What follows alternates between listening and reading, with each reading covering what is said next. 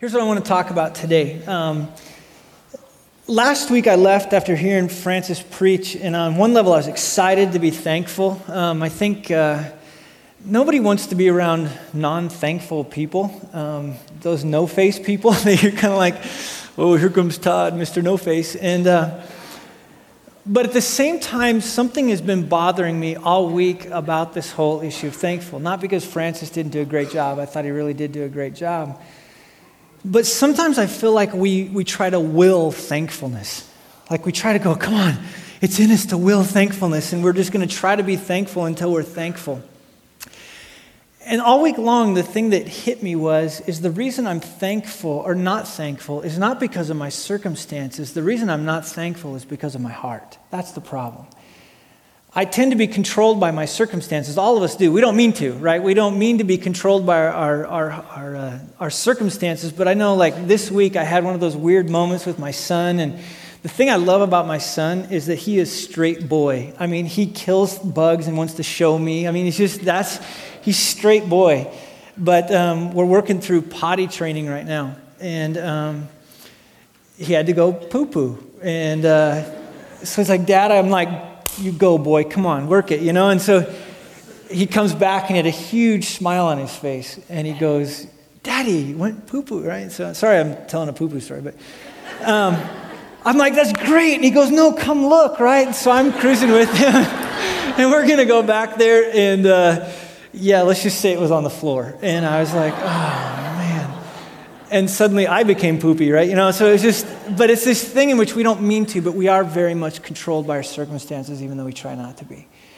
I think we're controlled by our circumstances because we tend to see the world through our eyes, not through God's eyes. When Paul was talking about this idea of being spirit-filled, what he really was talking about was this capacity and this ability to see the world as God sees the world. I think it's so hard, especially when you're watching the news. I mean, think about it. How often have we seen earthquake?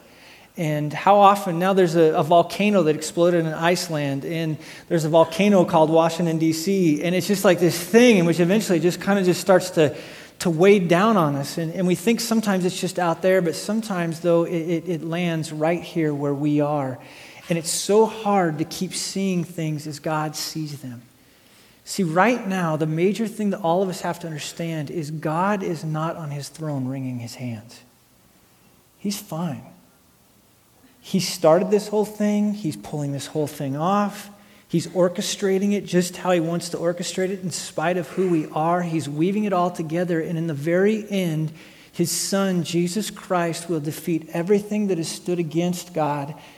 And we will enter into this new heavens and this new earth. God is right now accomplishing that. But when all of a sudden you have poo-poo on the floor, you're forgetting, and poo-poo at work and all these things. I've now said that more times than I've ever said that, I think. But it's just this idea, though, that literally, do we see things like God sees them? And in Ephesians 5:18, what Paul is talking about, he says, look, these days are so evil. And if we're not careful, he said, we need to make the most of every single day, because if we're not careful, what happens is those circumstances start to grab us and to pull us in and to give us wrong insight. And he says, therefore, he goes, look, don't be foolish, but understand what the will of the Lord is. In other words, understand what God is doing. Don't get drunk on wine, which leads to debauchery, which leads to sin and more sin and more sin.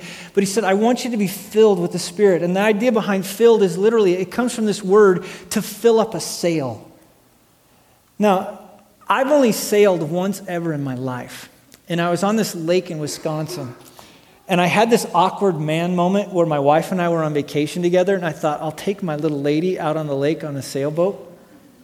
A little tiny thing, right? I don't know what they call them, but tiny. And we get out there, and I didn't have a clue what I was doing.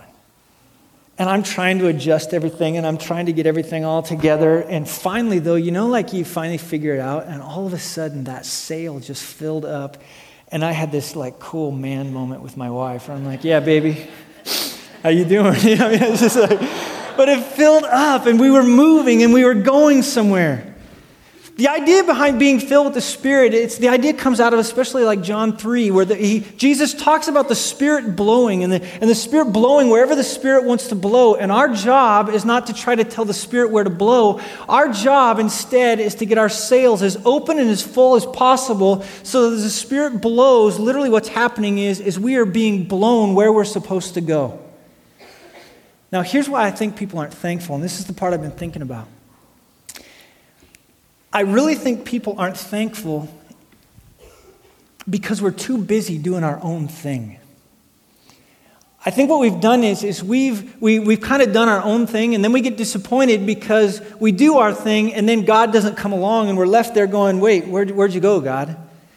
What I mean by that is if you look at it over the last 8 years or so, there's been lots of us, and all of us have done this, in which we've kind of started to do our thing, and now that we've done our thing and it has trapped us and it collapsed on us, now all of a sudden, now is when we want God to show up. We want Him to be there, and we're frustrated and we're disappointed. In fact, I would say that we're disappointed and complain because we've been doing our own thing, expecting God to come along, and God never promised to build our kingdom. Never.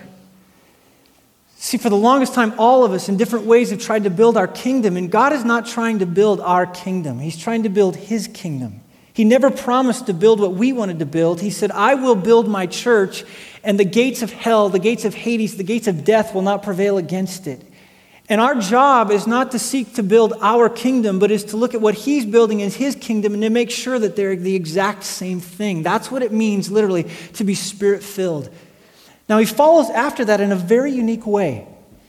He shows after this thing, He goes, and then what will happen is that there will be singing. Now, on one level, I thought to myself, okay, why are you going to sing after that?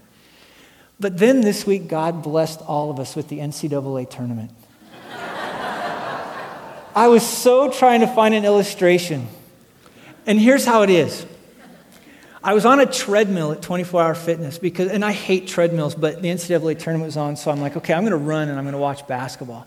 And so I'm running along, and it was one of the, if you watched any games on Thursday, it was like the best basketball day of all time. I mean, it was just buzzer beaters, and it was so right. And so I'm watching this game, and it's last second, and all of a sudden I'm on the treadmill, and I keep bumping into the front of it because I'm starting to get so excited. I'm like, I'm running along, and all of a sudden this guy goes to shoot, and he goes up, and he shoots it, and it goes in, and I'm like going off to the side too, and I'm running on the treadmill. All of a sudden my foot hit the side, and the treadmill kept going, and I almost fell, and it's that moment where you look around like everything's cool here, nobody saw, right? I mean, but it was just like, I was so caught up in the moment of what was happening. See, I think the thing we don't understand is that we were designed to get thrilled. If you don't believe me, go to a great baseball game, football game, even a concert. Have you ever sat in just like a concert where all of a sudden you just get goosebumps all over the place? And when it's all done, what do? Everybody just stands up and does what? They just cheer. See, what he's talking about here is when we choose to join God, what we're choosing to do is we're joining Him in what He's doing. And the reason that we are all thankful and excited is because God always promises to bless what He's doing, not what we're doing.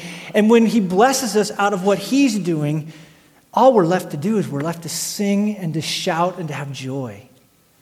Now, it might get rough. Like if you think about it, there was a moment with the Israelites in Exodus 14. In Exodus 14, all of a sudden, all the people are coming up to the Red Sea, and Moses is sitting there looking at the Red Sea, and the people behind him, and they see, a little ways away, they see the Pharaoh and his army with the pillar that's kind of blocking it at that point. But we know at the very moment they're standing in front of the sea, all of a sudden the people start to complain. Moses, why'd you bring us out here? Right? And it's just like, ah. And then can you imagine the moment when all of a sudden Moses goes, whew, and the sea goes, whew, and everybody goes, dang. And through the sea they go. Now it's so neat because in 1430 they get through the sea, right? And it says they're just like, they're blown away because Pharaoh's army is defeated, and they get to the other side. And you know what the first thing they do is when they get to the other side? They sing. It was like a West Side moment, you know? We killed Pharaoh's army. I mean, it's just like, they got through and it was just like, ah. Not only was Moses and everyone singing, but all of a sudden Miriam starts to sing. In other words, we are designed to do that. The Bible talks about that when God designed the world, it says that the stars in the book of Job, it talks about the stars sang and the angels shouted. Like whenever we see God doing something, there's this thing about us where we just want to cheer. David, early in his ministry, he gets done defeating all these different armies, and they're coming out to face him. And after he defeats him, all of a sudden he comes back into town, and everybody starts singing. You know, David's killed his 10,000, Saul's killed his... it's just another West Side moment where everyone was getting excited.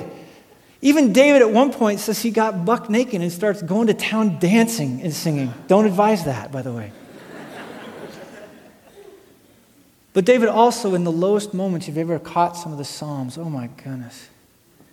I was reading Psalm 13 this week, in which David literally, he's just saying, he uses this word, this Hebrew word, athanah. It's an onomatopoeia. It just, God, where are you? Is what it is. I keep looking for you, God. My enemies are coming all around me. They're going to win. But the end of every single one of David's laments was, but God, I know you're going to win. And he writes songs. See, when God designed this world, he designed it with a song within it. We're a group of people that are designed to sing. Even in the book of Luke, I hope you've been reading it. All throughout the book of Luke, what do? Especially the front part. Mary, she finds news. What does she do? She sings. Zechariah, all these different people start singing. The angels start singing. In other words, when they find out this news, it's just built within us. When we get excited, we sing. But not just in these good moments, but even in Acts 16, Paul is put in jail. He's there with Silas, and they're sitting there in the midst of just some of the worst moments. And all of a sudden it says in the book of Acts that they started to sing hymns. They just knew that God was in control. Even at the very end, when everything is all said and done, you know what we're going to do? We're going to sing. Now, for some of us, it'll be so good to be in a new heavens and new earth because you're just like me. You shouldn't be singing, right? You're the one that I grew up, I drove tractors. That's what I did. I grew up in Wyoming. And when the tractor is really loud and the radio's up, I would sing loud. When it was off, I would sing quiet. But there's something within us that causes us to sing. Now, the big question that we have to ask ourselves then is how do we join God? And one of the books that we're going to go to is we're going to go to 1 Corinthians. You can go there with me. And we're going to look at how it is that I'm going to be joining God. What is it that I need to be doing to be able to join God and what he's doing so that I can have the correct attitude, so I can have the correct heart. Now, the first thing that we need to understand about the book of 1 Corinthians is that it was a church that was doing their own thing. All throughout the book of 1 Corinthians, the whole story is quit doing your thing and do God's thing. That's constantly what Paul's reminding them of. What they were doing was they were surrounding themselves with teachers that they wanted to kind of have to be their own. They were concerned about their own rights. They were concerned about lawsuits. They were concerned about their physical body. They were concerned about marriage. They were concerned about preferences, but not in regards to God, but they wanted it. It was a me thing. Meism just saturates this whole book of 1 Corinthians. And Paul is writing a letter to this group of people saying, would you get your eyes off yourself? Just take them off yourself. They were satiated with themselves. And one of the first things that he puts in front of them, it's so fascinating how he does this, is as he's preaching through this self-satiation, he comes to chapter 1, verse 18, and he takes them to the cross. He gets their eyes off themselves and he says, look, I didn't come and preach to you anything other than Christ and him crucified. That's what I preached to you. I didn't want you to get caught up in meism. I'm not trying to fix your problem. I'm trying to bring you to the Savior. And when you come to the Savior, your problem will be fixed because your problem is not what you think it is. Your problem is that you're not right with God. That's your problem. Not only are you not right with God, but you keep having this temptation to go back into the way in which you used to do things. And so chapter 12, he comes along with them and he's going to talk about the Spirit again with them. And one of the things that he talks about, he says, now concerning spirituals, verse 1. By the way, it's not spiritual gifts. We've added that word. That word doesn't belong in the original Greek text. It should just be now concerning spiritual things, it should be, brothers. I don't want you to be informed. In other words, I don't want you to be stupid. You know that when you were pagans, you were led astray by mute idols. Now, here's the thing he's talking about. Before I came to Jesus, I was being led by something. It was so neat. About 3 weeks ago, I went up to Santa Cruz, Valencia, and there was a guy there named Chris Stockwell that I literally, I saw him a couple times as we were looking to possibly bring them underneath us until we can kind of help get them stabilized and then to release them again. But I met this guy, Chris, and I didn't know who he was, but he walked up to me afterwards and he goes, "We've met before." I go, "Really?" He goes, "Yeah, in Las Vegas." What's done in Vegas stays in Vegas. But I go, "Really?" I go, "Vegas?" He goes, "Yeah." He goes, "About 17 years ago." I go, "Really?" He goes, "Yeah." He goes, "The only reason I remember is because you were with a friend of yours who was a basketball player who's like 6'10", a huge guy, and I totally remember you guys." I go, "That was me. We were there that long ago." I go, "What are you talking about?" He goes, "Do you remember when you saw Blake Shaw?" And Blake Shaw is the guy that he led me to Jesus Christ. And I go, "Yeah." I go, "We had a beer in one hand and all our chips in the other hand." And I was kind of checking out the whole church thing. I really wasn't even walking with Jesus in the least. And he goes, "Yeah." He goes, "We saw the two of you come around the corner. We saw the two of your jaws hit the floor. And then we weren't sure what to do with it. And all of us kind of had that awkward small talk." And he goes, "As we left," he goes, "Blake looked at us and said, 'Could you pray for those two guys and pray that God would just cause them to absolutely hate their sin while they're in Las Vegas?'" Oh, did I hate my sin. I turned 21 that year. 21, young man, Vegas, bad thing. And in a dirty bathroom in the Mirage, boy, God brought me to my knees where I just didn't want the drugs, the alcohol, all that stuff anymore. And I go, "You guys prayed for us." He goes, "Yeah." He goes, "That's what's so weird." He goes, "To see my prayer answered 17 years later when I met you blows my mind." I was a pagan. Now, sometimes we say pagan, and we're like, "Oh yeah, you was a pagan." That's right. A pagan is just anyone that's just carried away by this world. Paul talks about it in Romans 6. He talks about it, this idea that we're slaves to our sin. A sin that doesn't lead us anywhere. What it does is it leads to death. And Paul's talking to these people. In fact, go with me to 1 Corinthians 6 what he says about them early in their life, about their paganness. 1 Corinthians 6.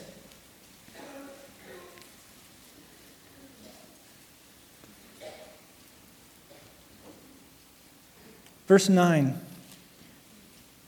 "Don't you know that the unrighteous will not inherit the kingdom of God? Do not be deceived. Neither the sexually immoral, nor idolaters, nor adulterers, nor men who practice homosexuality, nor thieves, nor greedy, nor drunkards, nor revilers, nor swindlers will inherit the kingdom of God." Look at verse 11. "And such were some of you, but you were washed, you were sanctified, you were justified in the name of the Lord Jesus Christ and by the Spirit of our God." That's who we used to be.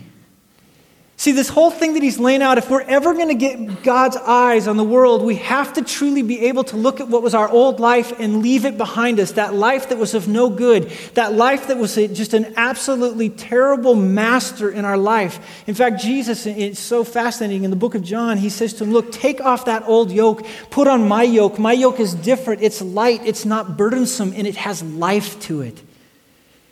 Do you get that when we came to know Jesus Christ, we took off a nasty burden? Oh, gosh. And when I talked to that guy, I saw just images of my past flooded into my mind.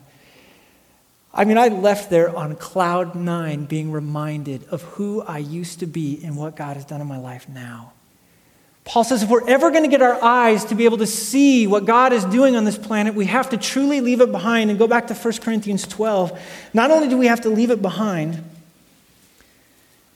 but we have to understand what we're leaving behind. Therefore, I want you to understand verse 3.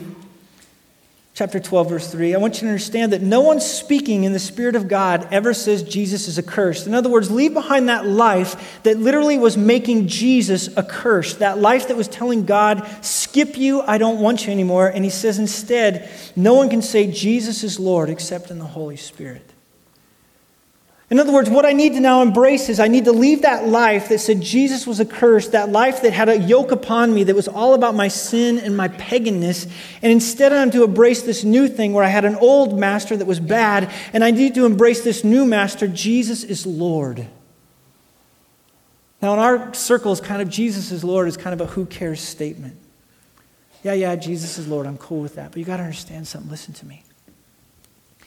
At that time period, when someone proclaimed Jesus is Lord, it was huge.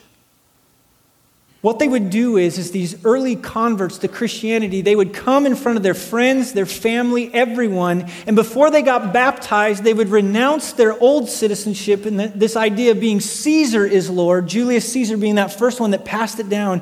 And at the time that Paul's writing, a guy named Nero was the emperor. He was the Caesar. If you know anything about Nero, he's the one in 64 AD that decided to grab a bunch of Christians and light them up like torches in his garden to blame them for the burning of what happened in Rome. And when this group of people would stand at their baptismal confession, they would stand in front of their friends and family and proclaim to everyone, I renounce this lifestyle, this old lifestyle. Jesus will now be my Lord, and I will now submit myself to that government with everything that I am, how Jesus calls me to, but they are no longer my Lord. Jesus is my Lord. And it changed their life drastically.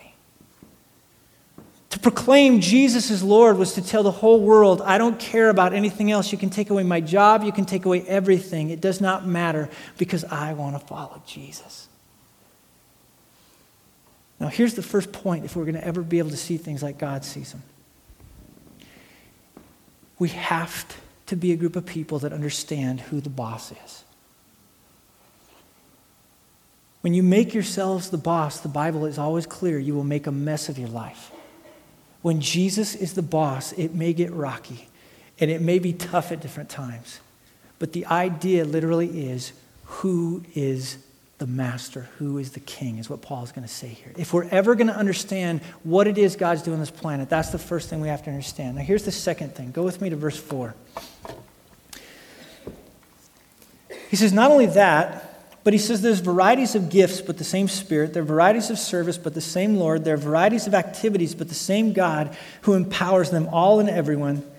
To each is given the manifestation of the Spirit for the common good. Look at verse 11. And all these are empowered by the one and the same Spirit who apportions to each one individually as he wills. See, the Spirit is moving, and when you and I came to know Jesus Christ, first of all, we were baptized, the Bible talks about, into this body. We were taken, placed by God. We were immersed into this amazing body, the body of Jesus, it talks about, his body. And not only that, but now we're able to be filled, we're able to be satiated so that we can know what we're supposed to do. But then God, not only did he bring us into this body, but he did something so unique, and the Bible talks about is he handed out gifts to every individual, every one of us. Now, the way that he uses it here when he talks about these varieties and these each individual ones that he has, and here's the second thing you got to understand. Not only do you have to understand who Lord is, but you need to understand once you come to know Jesus, you are unique and unlike any individual on this planet. No one else is like you. The gifts that he talks about in Ephesians 4, it says, when he ascended on high, he gave gifts to men, and he gave them for a strategic purpose. He gave them not to be used for my thing, but to be used instead for something bigger, to be used for his kingdom. See, generally what happens is, and it kind of is this way, it's almost like this person that goes off and they love being with God alone, and they construct their own little spiritual house over here and miss the fact that we're not supposed to construct our own little spiritual houses. We're supposed to do something so different and so unique. In fact, we're supposed to spend our time figuring out how to put our energy towards the building of what God is doing on this planet. I think the thing that I struggle with the most when I think about it this way is that I forget. I don't think because I want to forget. I think just because I get so stinking busy. We don't mean to, do we? Like next thing we know, it's like we're all going 1,000,000 miles an hour. In the midst of going 1,000,000 miles an hour, we just start to react. And when we just start to react, all of a sudden life just kind of carries us away. And as life carries us away, we start building something, but we just don't know what we're building. I think I see this all the time when I work with people, that especially in regards to their children. Everyone always says to me, oh, just wait till you get teenagers. But it passes fast. And all of a sudden, these ones that were these little cute little 2-year-olds, suddenly they're kind of living their own life and they're doing their own thing. And it just time passes and it gets away from us. And we didn't mean to, but we forgot what we were supposed to put in our children the most. We were busy doing our jobs, and we got to do our jobs. But even too, I've noticed that even inside of like marriage, when Paul gets to this point where he, in Ephesians 5, where he says it should hit the ground with your marriage, I'll tell you what, the major reason that marriages are falling apart has everything to do with two individuals trying to build their kingdom and forgetting that their job is not to build their kingdom, but to join one another and build the kingdom. That's what we're trying to build. And in a very cool way, I think, it's almost kind of romantic. I know that sounds weird. It's like romantic. You know how like working together, striving together towards the building of the same thing is just this thing that draws you together. My son, even when you move it down into the kids' lives, I'm going to move to a non-poop story. Yesterday, we were going to climb Chumash Trail. And up we're going. And my son, we started off the day killing a bug. And as we're climbing up the trail, what every kid does when he sees a rock, what does he do? He's got to throw it, right? Do you know how many rocks are on that trail? And I'm like, son, we must get to the top. Not Josiah, man. It's like, Daddy, whew, Daddy, whew, Daddy. And I'm like, yes, fine. You know, we got to accomplish a thing. See, when we start to think about our kingdom and what we're trying to do, we forget about what's most important.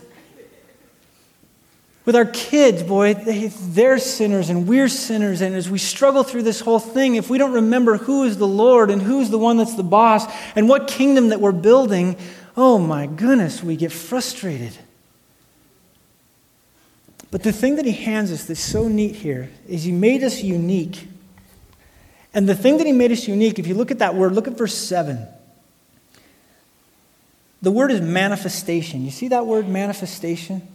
That word manifestation, what it means is to make something visible. In 1 John 4:12, it says, we haven't seen God. No one can see God. But then he says literally, by how we love one another, people will start to see God. The way in which God makes himself visible to this world is not through all these various things. He manifests himself inside of the body for the purpose of demonstrating who he is to the planet. He could have done it any way. He made the stars that are going to proclaim his glory. He made all these various things, but then what he did is he made us unique, and through us, he's demonstrating to the world, he's manifesting to the world, this is who I am. And he pulled this whole group of people together and he made them diverse. It says literally there's these various kinds. In other words, he pulled everyone from every distinct place and he's pulling them together out of this group of people to demonstrate who he is. My neighborhood that I live in, we get together all the time. And one night we were sitting there and I looked out at him and said, do you realize that the only reason we get together is Jesus? There's no way any of us would ever get together besides Jesus. But it spoke such an amazing gospel that through this group of people that have all these distinct backgrounds and various things come together and they manifest themselves to the world. But the other thing that he does here in verse 7, he says he does it, he manifests himself for the common good. I love that word. The common good means he gave us these gifts not for ourselves, but he gave it so that we might come alongside of others. See, the ship that we're on is not my ship. We're not sailing around on a bunch of little dinghies. We're a part of this group of people that are being blown along by the Spirit, and all of us, our job is to figure out where is the Spirit of God moving, and our job is to join the Spirit of God where He's moving, and we're to do the best we can to align our sails, and the purpose of the body, this common good people, is to come alongside of one another and to help one another to get our sails together so that as God is moving, He's pushing us forward as a church. It's not an individual thing. Too long we've made this individual, but no, it's something so much bigger than that. He doesn't reveal himself through some individualistic experience. He doesn't reveal himself through anything other than the fact that he reveals himself through his body, through all of us together. When I was a kid, I used to play trumpet, and I was terrible. And I would sit and I would be like, and I'm practicing along. And you know when you're a little kid, I don't know if you've ever been to a little kid concert where afterwards you have to tell them it was good even though it wasn't. But then, have you ever been to like a massive Philharmonic before? Where if you just listen to one of those instruments, it may not be impressive, but all of a sudden, when all those instruments start to blow together, it is absolutely amazing. What's happening here is that solo is good, but the symphony sounds better, is what Paul's talking about. If we're ever going to know what God wants us to do, the thing you got to understand is that we don't see everything, and we need other people to come alongside of us and help us. We need the body. In fact, he goes on later and he says, look, sometimes some of us are hurting and sometimes some of us aren't. And the moment we don't think we need each other, it is the most arrogant thing on the planet, and it no longer displays to God exactly who he is. In fact, I believe deep in my gut that the reason we don't see more supernatural things happening inside of the church is because we really don't believe how much we need one another. We've chosen instead to go get ourselves involved in all these various different things, and we miss out on what God might be seeking to do supernaturally through this group of people. We don't need the various gifts he lists down here in 1 Corinthians 12, 8 through 10. We don't need them anymore because we're no longer interacting with one another anymore. And the thing we forget, listen to me while everyone's here, we need each other desperately. And we need you. And the problem is we've done church like this, we've kind of done it in this big, massive room, is that it's a good thing. It's a very good thing. And in fact, the gift that Paul's going to talk about in chapter 14, the prophecy gift, the gift of speaking in public, that is the greatest gift in this kind of a forum. But the problem we've done is we've made our Christianity about this when God intended Christianity to be a 24-hour-a-day, 7-day-a-week reality in which we operate out there. That's when all these gifts start to come to the surface. These groups of people that get to know one another. See, that common good thing says, in other words, it demands intimacy. It demands that we get close together. Now, real quick, one of the things that I believe that I need to confess to all of you as a leader is that over the last year, probably one of the more difficult years of my life, and I think for a lot of people they found that, I was trying way too hard. I was so desperate to get a Cornerstone loving each other that I forgot it's not my job to get you to love one another. I can't do that. We try to organize things, try to do various things, try to piece different things together. I don't have to cause you to love one another. My job is to draw you to God, and as you draw to God, you will love one another. We make that mistake all the time. I do it. In our lives, what we're doing is we're literally, my job as a leader is to bring you alongside of where God is moving, help you position your sails, help all of us position our sails, and to watch out what God might do through us. I am so excited about this year. I really am. I'm excited because I believe God is doing things that we have no clue about. I believe God, through His Spirit, is moving along, and my job as a teacher is to grab this amazing Word of God, and Francis is to grab it, all of us are to grab it, and to teach it to you so that you can know how best to open your sails and to help you get into pockets of people to live together. See, the reason that we move to neighborhoods, just so that everybody knows, let me just kind of explain it out for you just a little bit so you can understand our heart. And I am so sorry for the way we push certain things. But inside of your neighborhood is where your family is. For the longest time, I thought I could just make my workplace my mission field, which it is. It's a phenomenal place to do mission. But Paul in Ephesians 5 wants to make sure that we understand your job is not to do your mission alone, but the one person that I'm supposed to have closest to me is my wife. My wife doesn't go with me to work. My wife doesn't go with me to events. My wife lives at 3661 Woodhaven, and that's the place where Todd's job is to go and to demonstrate to her what is the mission of God and what is God doing so that we might open our eyes to see what God is doing and to join one another in this process. For years and years, the church has taken and has moved men and women apart. And when we've moved men and women apart, I believe we've hindered what the Spirit is doing because husbands and wives weren't meant to be apart. They were meant to be together. And in meaning to be together, they were to join one another. And this is what I mean. It's almost romantic. I really believe there are wives. Men, please listen to me. There are wives that are dying for you to get engrossed in what God is doing and to ask them to come along with you in what God's doing here. I believe it deep in my gut. I believe women have been designed to do it. When God made Eve, he made her as this helper to help Adam in what God had called him to be about. That didn't in any way diminish her. In fact, what it did was it made the thing beautiful. It made them a team. It made them be able to fulfill their roles. Where your family is, fellas, is in your neighborhood.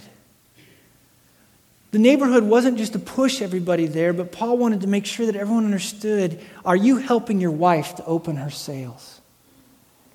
Are you coming alongside this precious one? In fact, in 1 Peter 3:7, he calls her a co-heir of Christ. In other words, that is daddy's little girl. That's God's little girl. Are you coming alongside of her and helping her? Wives, are you coming alongside of your husband, as stubborn as he might be, and helping him to open his sails? Are you helping him literally to be able to be this guy that was designed by God to be able to lead the family in the way it should go? But not only that, but moms and dads, are you teaching your kids the mission? Last night, I went in over my kids and I prayed for them. I know you parents do. I don't want to just, I want to see them come to know Jesus, but don't you want your kids to just be these radical followers of Jesus? Don't you want them just to buy in completely to what Jesus has called them to be about? No matter what. But the problem is they will only be as radical in their following of Jesus as mom and dad are in their following of Jesus. In other words, now, if we're going to teach our kids how to do this, they need to watch mom and dad doing what they're doing. Where the Spirit's blowing and they're watching mom and dad learn how it is in the world we're going to join the Spirit of God and what He's doing, whether it's at baseball games or whatever thing it is that we do. We're worried less about the competition of the sport, and we're worried way more about helping my kid to understand life. We're helping our kids to gain a greater picture of what God is doing on this planet. That's what our job is. That's why I'm so excited.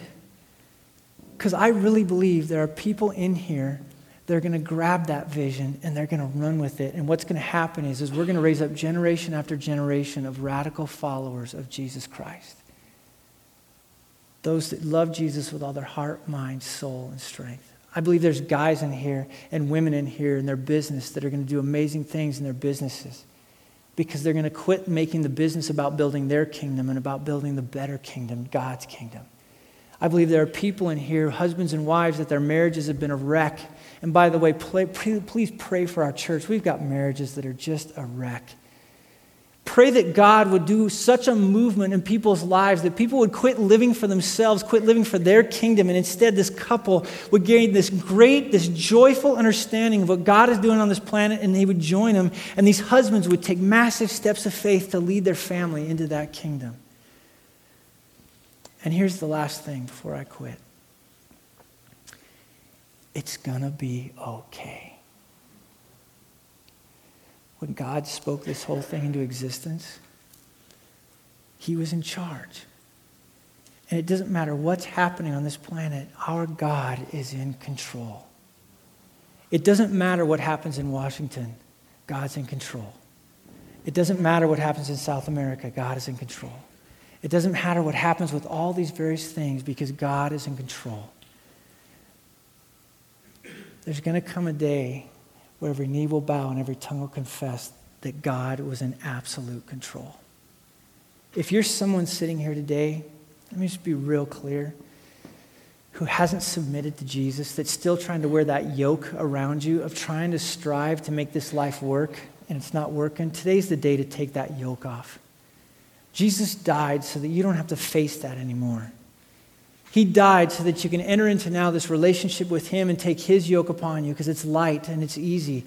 Now, I don't mean it gets easy from the standpoint of the way is narrow and the way is hard that leads to life. I'm not saying that. But quit striving after it. Not only that, but in this world of trying to gain understanding of where we're going, some of you haven't been baptized. Today's the day you need to get baptized. And finally, to finish this, don't forget, Jesus wins. Amen.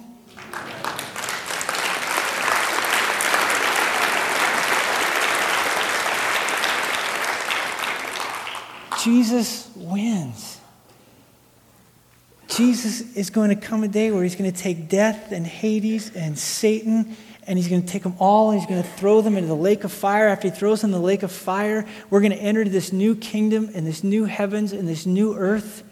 And can you imagine the first breaths of life when you enter the new kingdom? So, everybody with me, just take a deep breath. It's going to be okay. All right? Now let's sing like we honestly believe that it's going to be okay.